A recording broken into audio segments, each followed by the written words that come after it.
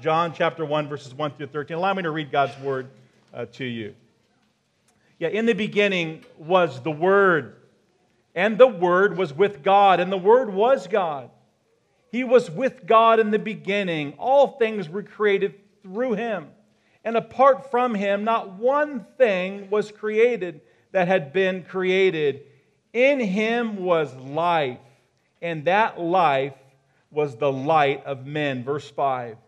That light shines in the darkness, and yet the darkness did not overcome it. Glory to God. Verse 6. There was a man sent from God whose name was John.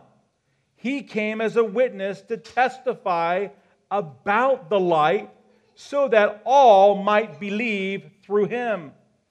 He was not the light, John the Baptist, but he came to testify about the light. The true light that gives light to everyone was coming into the world. He was in the world, and the world was created through him, and yet the world did not recognize him. Verse 11, he came to his own, and his own people did not receive him. But to all who did receive him, he gave them the right to be children of God, to those who believe in his name, who were born not of natural descent, or of the will of the flesh, or of the will of man, but of God. So reads God's holy and inerrant word. You may be seated. Glory to God. What a passage, huh? Again, the sermon title is Light to the World. Light to the world. I want to just have you fix your eyes on the first three verses, and as we go back to the text this morning, again, the words will be on the screen. If I look at verses 1 through 3, it kind of sets up where we're going. It says here again, we just got done reading, in the beginning was the Word.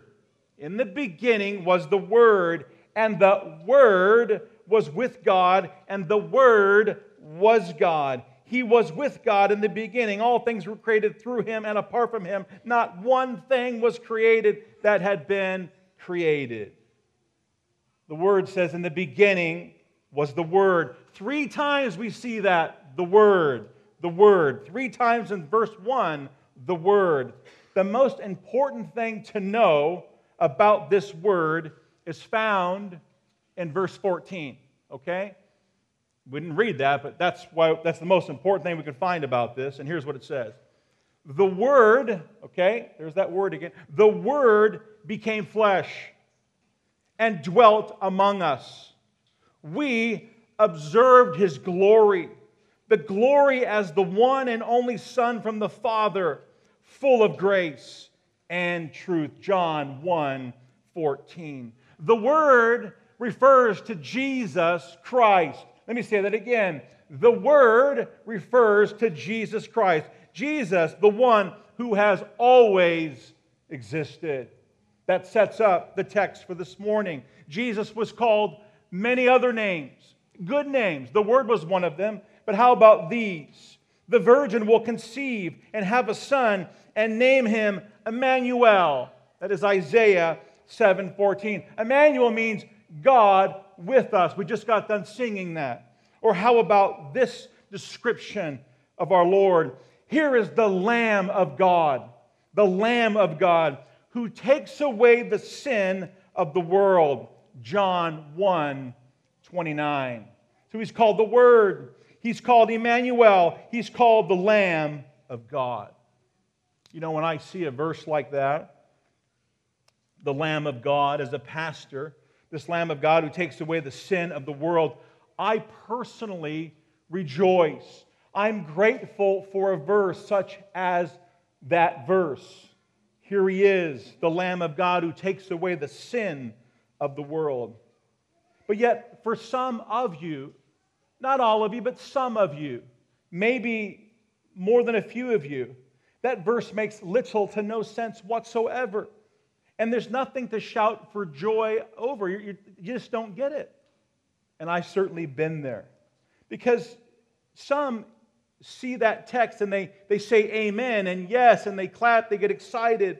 But others just, okay, I hear it, I see it, but yet there's two different conclusions. Why is that? Why is there two different responses to a verse such as that? Allow me to illustrate it this way.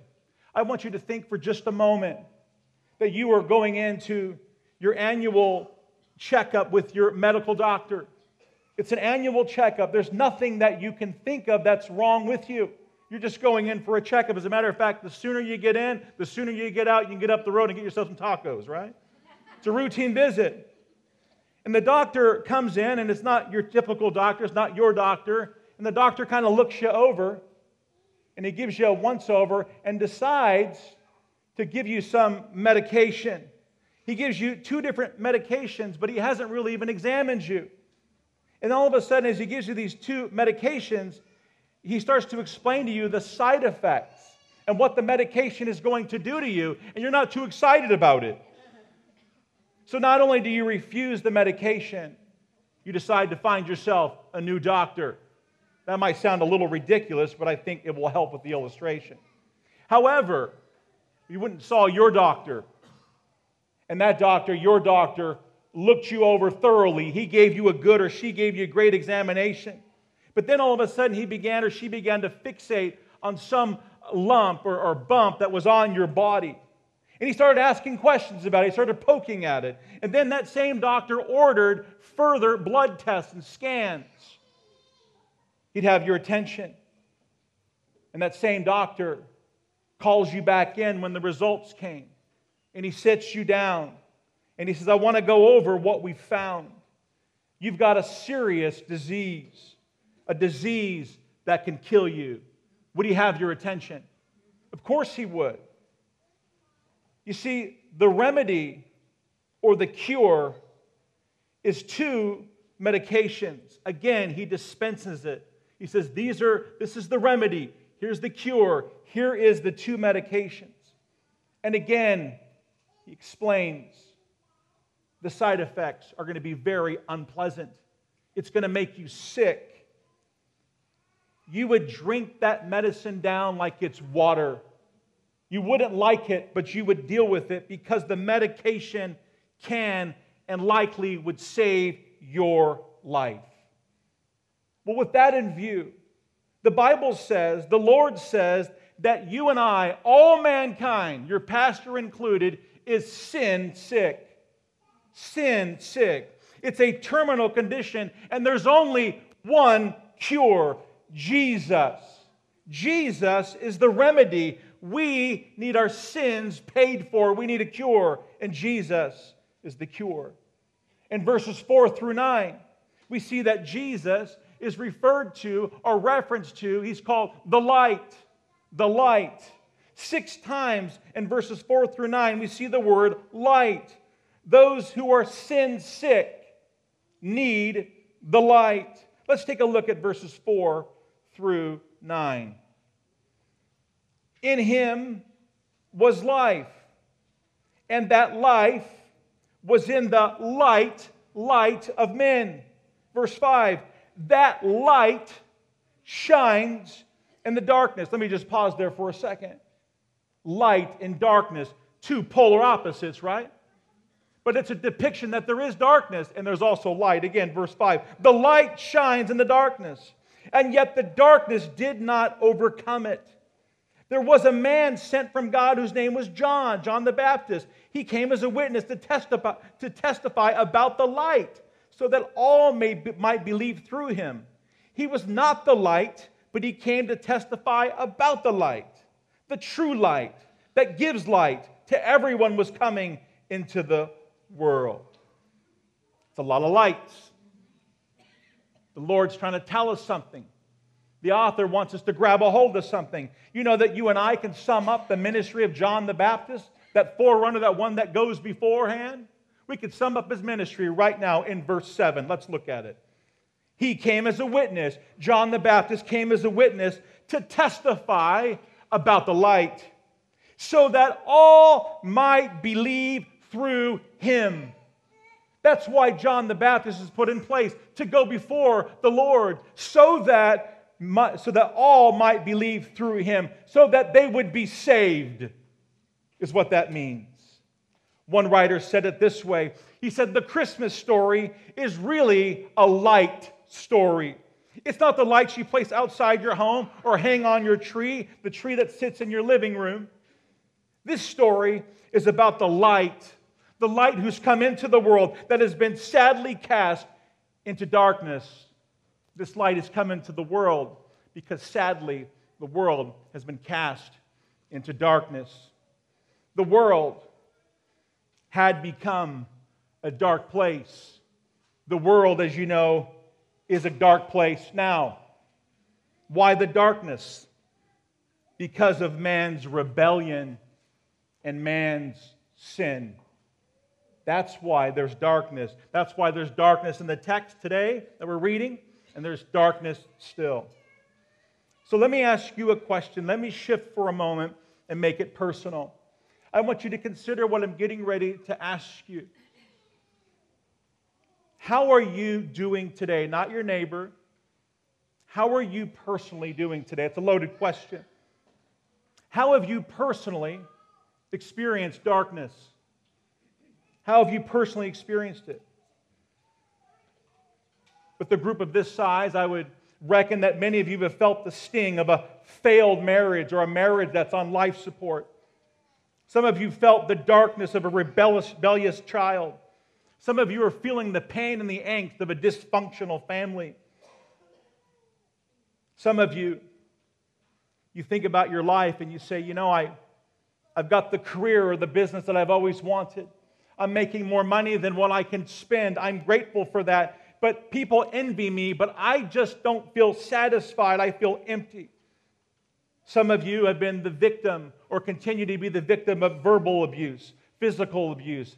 And some of you have had the unthinkable happen in your lives, and you know exactly what that is.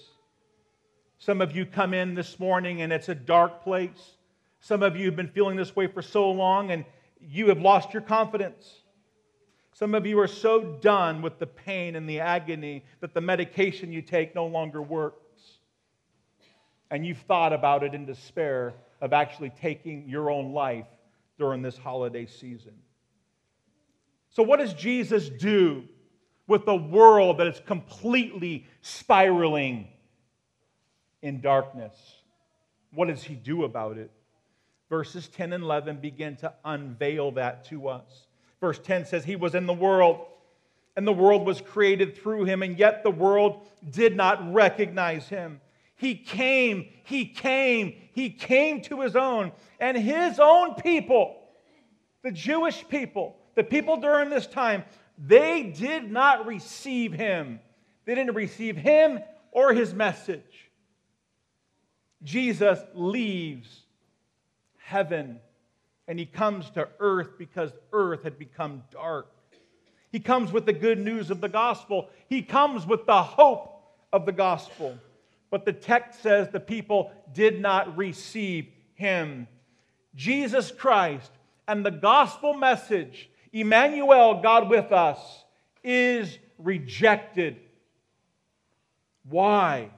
Why would a people who've been waiting for the Messiah, why would they reject Him? Well, John 3:19 gives us the answer. This is the judgment. The light has come into the world, and the people love darkness rather than the light. They love the darkness rather than the light because their deeds were evil. But yet, to contrast that bad news, we see some good news. As we see that others receive the light, and then they receive life, eternal life. As it says in verses 12 and 13, but to all who did receive Him, this is good news. For all who did receive Him, He gave them the right to be children of God. To those who believe in His name, who were born not of that natural descent or of the will of the flesh or of the will of man, but of God. This text shows us and teaches us that those who put their faith and their trust in Him, He's adopted them. He calls them sons or daughters. They've been regenerated because of the grace of a God who came to this earth because it was dark. Let me ask you a question. Have you ever had your house cleaned? And as your house was clean, you sat yourself and maybe at the island in your kitchen and you sat back and you said, this is awesome. Look at what I've done or somebody else has done. And as you look at that and you're smiling and maybe grabbing yourself some iced tea, all of a sudden you look and this shine, this light that's coming from the kitchen window is shining through. And you start to see all the dust in the air. And you know it's coming. You know it's coming. That it's just a matter of time before dust will be everywhere in that kitchen and in every room in your house, right? It's coming. It's coming, right? You didn't see it, but it was revealed to you. It was revealed to you. Dust particles are in the air, kind of like Buzz Lightyear. Dust particles everywhere, right? Some of you know. The 10 Commandments are a lot like that. The commandments, they actually reveal our sin. We don't like to have our sin revealed. We want everybody else's sin revealed, right? But the 10 Commandments, it's a schoolmaster. We read the 10 Commandments, and it just has a way of shutting the mouth of the arrogant. Guys like me. The 10 Commandments reveal our sins. The 10 Commandments, thou shalt not lie, steal, lust. And the Bible says if you just break one of those commandments once, you're guilty of breaking all of them. Because one of the definitions of the word sin is the breaking of God's law, the breaking of the 10 Commandments. Where's that dude going? You don't even know. Can't you see I'm trying to preach? Is that a Cloward? Of course it is. Kevin Cloward, control your children. Notice how I didn't say Brandy. Okay, so say back to the Bible. All right, we're going to do that. So, what does God's Word say? So, I would say that many of you would say this. I know that I've sinned. I get it, Pastor. What are you trying to say? Everybody's sinned. Well, I want you to just be sobered for a second and allow me to sober you through God's Word. Here's what it says in Romans 3:23. For all have sinned and fall short of the glory of God. All have sinned. And you're like, okay, I knew that already. I just told you I agreed with you. But then in Romans 6:23, it says, for the wages of sin is death. So there's a consequence. So the Bible teaches us the final destination for unbelieving sinners is eternal active judgment in a place called hell.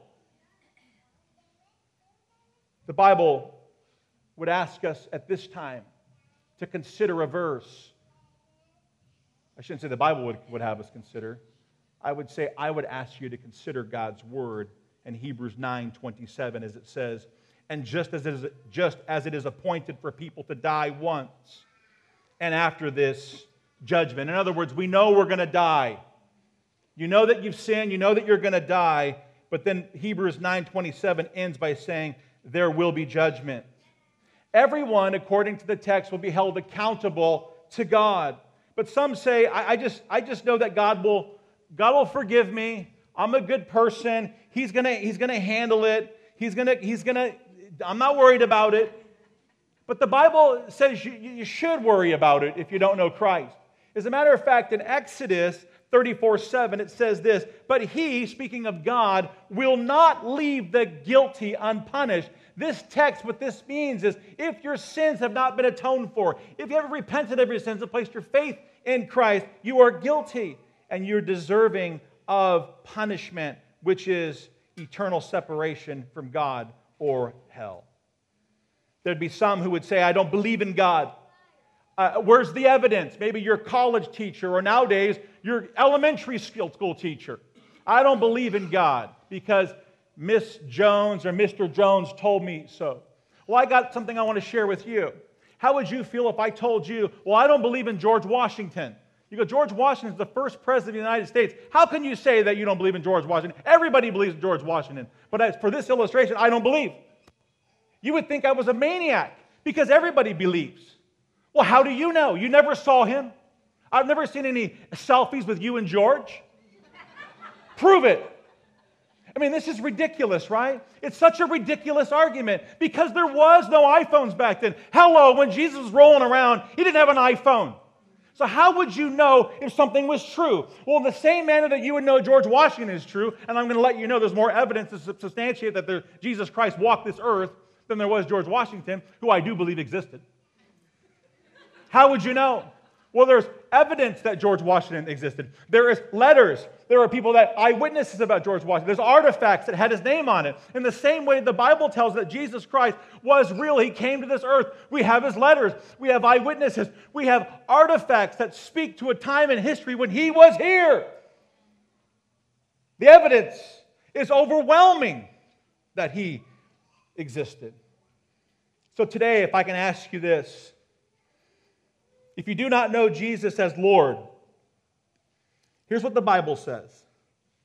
He commands everyone who does not know him to repent of their sins and believe the gospel. Believe upon that Son who came. So what are we going to do with this Jesus? May I give you scripture to consider.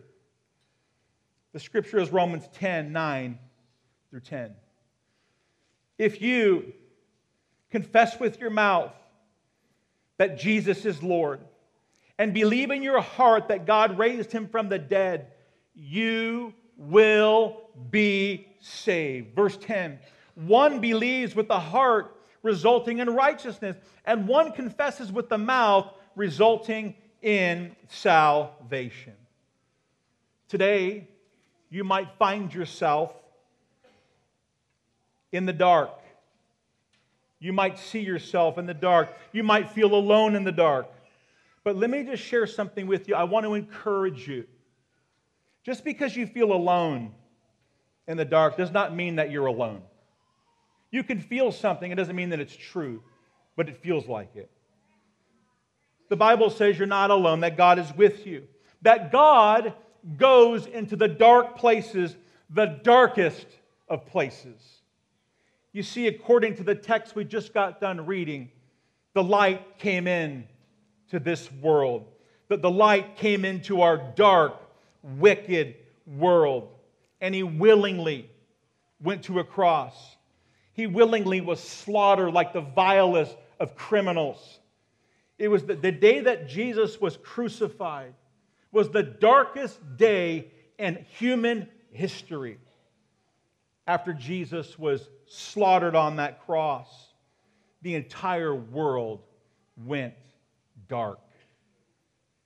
But praise God, that was only the intermission, because God would soon turn the lights back on. And as Scripture says, on that third day, he rose again. The light, Jesus, defeated death. He took your sin upon himself. He paid a debt that you and I could never pay. Our response to him should be repentance.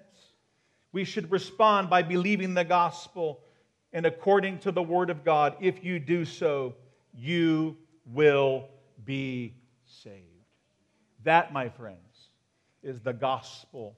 That is why Christians rejoice, because of the hope that we have in him. If you are in Christ, rejoice. Indeed, Emmanuel is with us, God with us. And he is the light. And that light shines in dark places. But sometimes that light needs to be shined to expose our sinful condition so that he can go in and do the surgery. And the surgery's been done. The cross has been handled. It was the Lord who said, "It is finished." And all who call upon the name of the Lord will be saved. Amen? Allow me to pray with you.